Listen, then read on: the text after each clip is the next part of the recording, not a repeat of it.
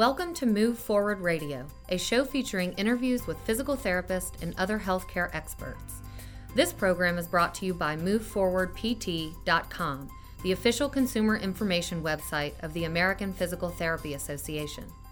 Learn how physical therapists can help people of all ages and abilities reduce pain and improve and restore motion to achieve long-term quality of life at MoveForwardPT.com. Welcome to Move Forward Radio. I'm Jason Bellamy. Total shoulder replacements aren't nearly as common as knee and hip replacements, but they can be an effective treatment option for patients dealing with osteoarthritis, among other conditions, when more conservative treatments fail. Physical therapy would be one of those more conservative treatments, and patients who elect for invasive surgery still benefit from physical therapy, both before and after the procedure. In this episode of Move Forward Radio, we'll talk to Michael Davis, who suffered through shoulder pain for so long that surgery became his only option, and to his physical therapist, Julie Mulcahy, who helped Michael regain function and quality of life. Together they provide the patient and PT perspective of physical therapy before and after total shoulder replacement. But they also touch on themes that are universal, like what it takes to be a good physical therapy patient and the importance of addressing movement dysfunctions early on, before surgery becomes necessary. Here's our interview with Michael Davis and Julie Mulcahy. Michael, I want to start with you. How long ago did you start to have difficulty with your shoulder? It was probably about 10 to 15 years ago. In the past, I was using heavy weights when I worked out in the gym, which bothered my shoulders, especially when I was bench pressing. Probably not a good thing to do with the arthritis that I have. I realized I couldn't raise my arm above my shoulder, and I had a lot of pain from both shoulders. The pain and lack of movement in my shoulders continued for several years, maybe around 10 years before I sought professional help. And so that pain, were you having it just when you lifted weights, or did you have it when you were just sort of in your everyday life? Certainly early in the process, I felt it when I was doing the weightlifting, but then it became just day-to-day reaching for items in the shelves, and it really became a problem. You mentioned you waited before you got professional help. Was your attitude that, this is just one of those things, I'm getting older, this happens, I'm going to deal with it? What was your thought process? Oh, that was a lot of it. With the arthritis, you certainly get used to a lot of the pain. And I had started taking over-the-counter medication like aspirin and Advil, and that helped for a while. And then the arthritis pain got worse, and my family doctor prescribed Vioxx and then Celebrex. But the pain in my shoulder just continued to get worse. So I did go to the shoulder surgeon at that time, and he recommended replacing the shoulder, but I had never heard of that surgery, and I said no at that time. So at that point, you have this option for surgery to fix this problem, but I want to back up before that. How bad did things get? How bad is this pain? How much is it interfering with your daily life? Oh, it interfered a lot. Everyday tasks like putting my coat on became more and more difficult to the point where I'd be out with friends and I wouldn't even wear a coat because of the embarrassment. Doing any work around the house above my head just wasn't even possible. It became painful to play golf to the point where I actually thought I'd have to give up the game. And then a big hobby of mine is flying a small plane I own. It was getting to the point where I couldn't do the needed work on the airplane or even fly the airplane because it was difficult to control the throttle with the pain in my right shoulder. The last straw was when I couldn't even fold my hands in front of my body to take a family portrait. I knew it was time then to get this problem pretty much corrected. In hindsight, I certainly realized I waited way too long to have that shoulder surgery. So even then, though, you did make the decision at that point that you needed some help. What did you think realistically was possible, though? I'm assuming at that point you at least want to be able to hold your hands in front of your chest. You at least want to be able to lift your arm over your head. But did you still think, gosh, I might still lose golf. I might still lose flying a plane? Well, I certainly wanted to reduce the pain, but it was more important for me to get back to the things in life I really enjoyed doing, like golfing and flying the plane. I thought after the surgery I'd be golfing better than I ever would. I'm on a golf league, and I told my team, hey, I'll be back in about 4 months. I was pretty sure I would be able to fly the plane again without pain. I honestly think that positive attitude helped me a lot during my recovery. So, Julie, as we're listening to Michael talk, let's back up and look at total shoulder replacement in general. How common is that procedure? They are not as common as a total knee or a total hip replacement. We kind of all maybe know a handful of people who have had either of those joints replaced, which may have been Michael's hesitation in going ahead with the total shoulder replacement. The Agency for Healthcare Research and Quality indicates that 53,000 patients in the U.S. have total shoulder replacements per year in comparison with 900,000 that will undergo a total knee or total hip replacement. So they're definitely much less common. In Michael's case, osteoarthritis was a cause of this. Is that pretty common? Yes, it is the most common cause and reason for undergoing a total shoulder replacement. Since osteoarthritis does affect 20 million people in the United States, it is one of the leading causes of the surgery. There are other reasons as well that can lead to a total shoulder replacement. As Michael mentioned, he waited a long time before he sought treatment. Let's back away from Michael's specific case and talk about in general, from a physical therapy perspective, if somebody has osteoarthritis of the shoulder before surgery is even put on the table, what are the options? Well, there are options, and Michael was on some different medications to help manage the pain. Physical therapy is always a good option to help maximize the shoulder range of motion, strength, prior to having a surgery consideration, and instructing a patient in a home exercise program, some joint protection techniques so that they don't put their shoulder at risk with heavier weightlifting like bench pressing or over the head lifting that can put more risk of the shoulder with arthritis, more pain. And then when someone elects to have the surgery, what's the typical physical therapy approach? First of all, is there any kind of prehab that's involved?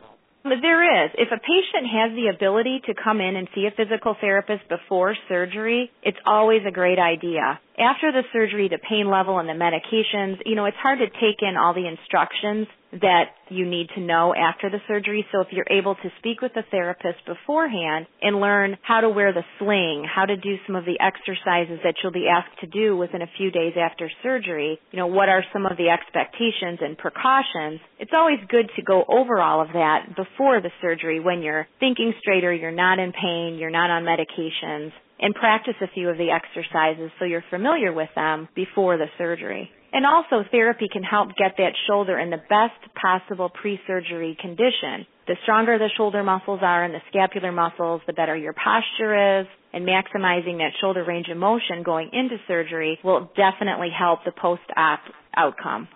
And so those exercises that you mentioned, what's the range? What might those look like?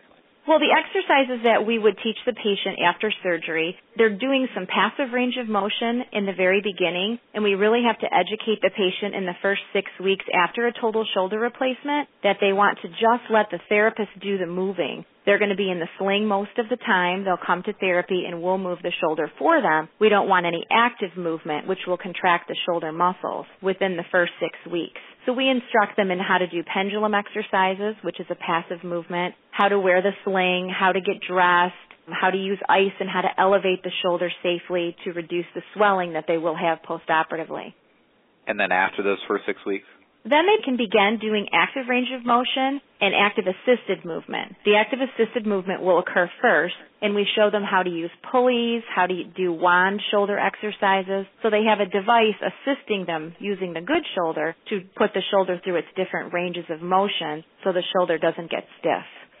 So, Michael, you went into surgery thinking you were going to have a very positive outcome. Take me back when you're done with surgery, you're beginning physical therapy. How difficult was that, and how did it compare to your expectations? Well, I tell you, listening to Julie, I wish I had gone to physical therapy long before I had the surgery. Let me say I was pretty scared going into that surgery. I had looked at the surgery online and thought there would be much more pain than there was. Just like Julie said, I was under doctor's orders not to move my arm or shoulder the first 6 weeks. I didn't see any improvement during that time. The therapist moved my arm in controlled ways to prevent stiffness. But when I could move my arm, they provided me with exercises that rapidly improved my shoulder mobility to the point I hadn't seen in years. It's amazing how fast I saw a result that made me feel good about the surgery. I was going about 3 times a week and saw steady improvement each week. And about 3 months after the surgery, I was able to start swinging that golf club and was able to rejoin my golf team right on schedule that I told them. And with my doctor's approval, I can now fly that airplane, which gives me a lot of fun. And the best thing of all, recently I started swimming again. I haven't been able to do that in years. So whether it was golf, whether it was getting back in the pool, what does that mean emotionally to you to be able to do those things again? Oh, it means everything to me. Just being able to enjoy life again. And that's the real reason I got the surgery is my quality of life was deteriorating to the point where the pain really had become a problem. Getting the surgery really has put my life back on track and enjoyable again. Julie, Michael's a patient who was nervous about the surgery, but also had a positive prognosis, or at least he was very hopeful about the end result. How important is a patient's mindset when it comes to physical therapy and moving past the surgery and really beginning, in some respects, their rehabilitation process post-surgery? Their mindset is very important in the rehab process. The fact that Michael always had a positive attitude, he was always willing to do whatever we asked, and he was very compliant with all his home instructions. That makes the progress that a patient will make go much quicker and allows their outcomes to be much better as well. He mentioned he had pretty quick results. Typically, is he an average patient? Did he have results faster than normal? What could a typical patient expect? He was fairly typical. After surgery, although he is on the younger side for a total shoulder replacement, generally the ages are between 60 and 80, so he was a little bit on the younger side, and he did recover very quickly. He's also a very physically active person, which always helps too. Typically after the surgery, they are hospitalized for 1 to 3 days and then discharged home, and outpatient therapy will usually start 3 to 5 days after surgery. Sometimes a patient may even go to a short-term rehab if they don't have any assistance or help at home, because they have to do all activities of daily living with one arm, because they may not use the surgery arm at all for the next 6 weeks. So if they do go home, they will start outpatient therapy within 3 to 5 days. And oftentimes they're very surprised when they come in, like, are you sure it's okay for me to do therapy? I'm in a lot of pain. I can't sleep, all these medications. And a lot of the first session is reassuring them that, yes, we need to move the shoulder. We don't want it to get stiff. In order to maximize your post-op recovery, we need to get the shoulder moving as soon as possible in a passive way, again, not actively. So a lot of our first session is education, and that it's safe to move it, to reassure them that what they're experiencing is normal, to instruct them on ice elevation to keep that swelling down, because that swelling can get pretty bad if you're not elevating and icing all day long in those first few weeks. And also explaining to them, just reiterating what active range of motion means and what passive range of motion means, so that they don't do anything that could hurt that fresh surgical procedure. And we teach them how to get dressed, how to position themselves so that they can sleep more comfortably, because that's usually the most difficult thing, is they can't get comfortable when they're sleeping and they're only getting 1 to 3 hours of sleep max those first few nights. Sounds like that first obstacle is belief, that arm's okay, I can do that. What are the other typical obstacles people hit? Is it, getting the arm above their head? Is it the ability to lift something heavy? What are the typical kind of points that somebody has to fight to clear in this recovery process? Well, probably the first one is just to find a way for them to get comfortable so that they can sleep. So we use a lot of joint positioning, pillows, instructing them. Sometimes a recliner is a little more comfortable, because when they start getting those first few nights of sleep, their personality transforms. They're starting to feel more like themselves again. The next kind of major milestone is at that 6-week mark, when they're no longer passive range of motion, but they can actually move their arm in active assisted ways on their own, and they can follow through with those exercises at home. This is when they can actually take part in a little bit more exercise at home, and when they start to see the progress, that now I can raise to 90 degrees with the help of the pulleys or the wand. And kind of the next major milestone would be when they can then move their arm from 0 to 90 degrees completely unassisted. And from there, the progress just keeps on going, and they're able to raise their arm overhead. And then when they can do that, we start beginning to do some strengthening to the shoulder, more along the 12-week mark after surgery. Michael mentioned what it meant to him to be able to swing a golf club again. When you're working with patients who have had so much pain, you mentioned that probably before the surgery as well, couldn't sleep through the night, couldn't do simple tasks. What does it mean to you, and what does it feel like when they have those breakthroughs and they feel their life getting back to what it used to be? That is what I love about my job, that I see these patients post-operatively, and they think that they're never going to be the way that they were. And I always reassure them what you're feeling is normal. Sometimes I'll even give them examples. I just had a patient finish. They've returned to golf. They were in a similar situation as you, just to get them to believe that you'll get through these next few weeks and you'll be amazed at what you can do. And then actually seeing them swing that club, because we do work on that in therapy when they get to the 10 to 12-week mark. We have a golf trainer. It's sort of a shortened golf club, and they kind of will start just swinging it. Then we'll do half swings. And when they do that first swing, it's just the look on their face makes the past 6 to 8 weeks just totally worth it. So, Michael, you went through this experience where you were slow to begin getting treatment for something that was obviously causing you problems to then becoming essentially something of a physical therapy regular. So give me a quick overview of what happened since you recovered from your shoulder problems. Well, back at home, I set up many of the same exercises that Julie and the team there had shown me at the physical therapy location. I've got pulleys hanging from my ceiling. I've got bands going from doorknobs. But I tell you, getting me started on that physical therapy and keeping the motion in my shoulder has been really important to me. Unfortunately, I also needed another surgery. I had a pinched nerve in my neck, and it caused pain and tingle in my left shoulder. And so I did see the surgeon again, and he sent me to physical therapy, and we evaluated it together, and they determined I needed a cervical fusion this time to correct the problem. That tingling in the nerve got so bad I couldn't even sit at a desk for any length of time or work on a laptop. So this time I didn't hesitate. I had the surgery, and the surgery worked out well, and that tingle in my left shoulder is gone. So from somebody who's been through the physical therapy experience, what advice would you give to someone who needed physical therapy for anything, whether it was their shoulder, their neck, or anything? What advice would you give them? Well, I certainly wish I had done this surgery and physical therapy sooner in the pain process. The arthritis in my case had damaged the joint to the point where it wasn't going to get better by itself. I believe the physical therapy was a key factor in my quick and full return to the life I enjoyed before the problem. And I continue, like I said, to do that physical therapy exercises at home today. The key lesson I learned was work hard at physical therapy. It's worth it.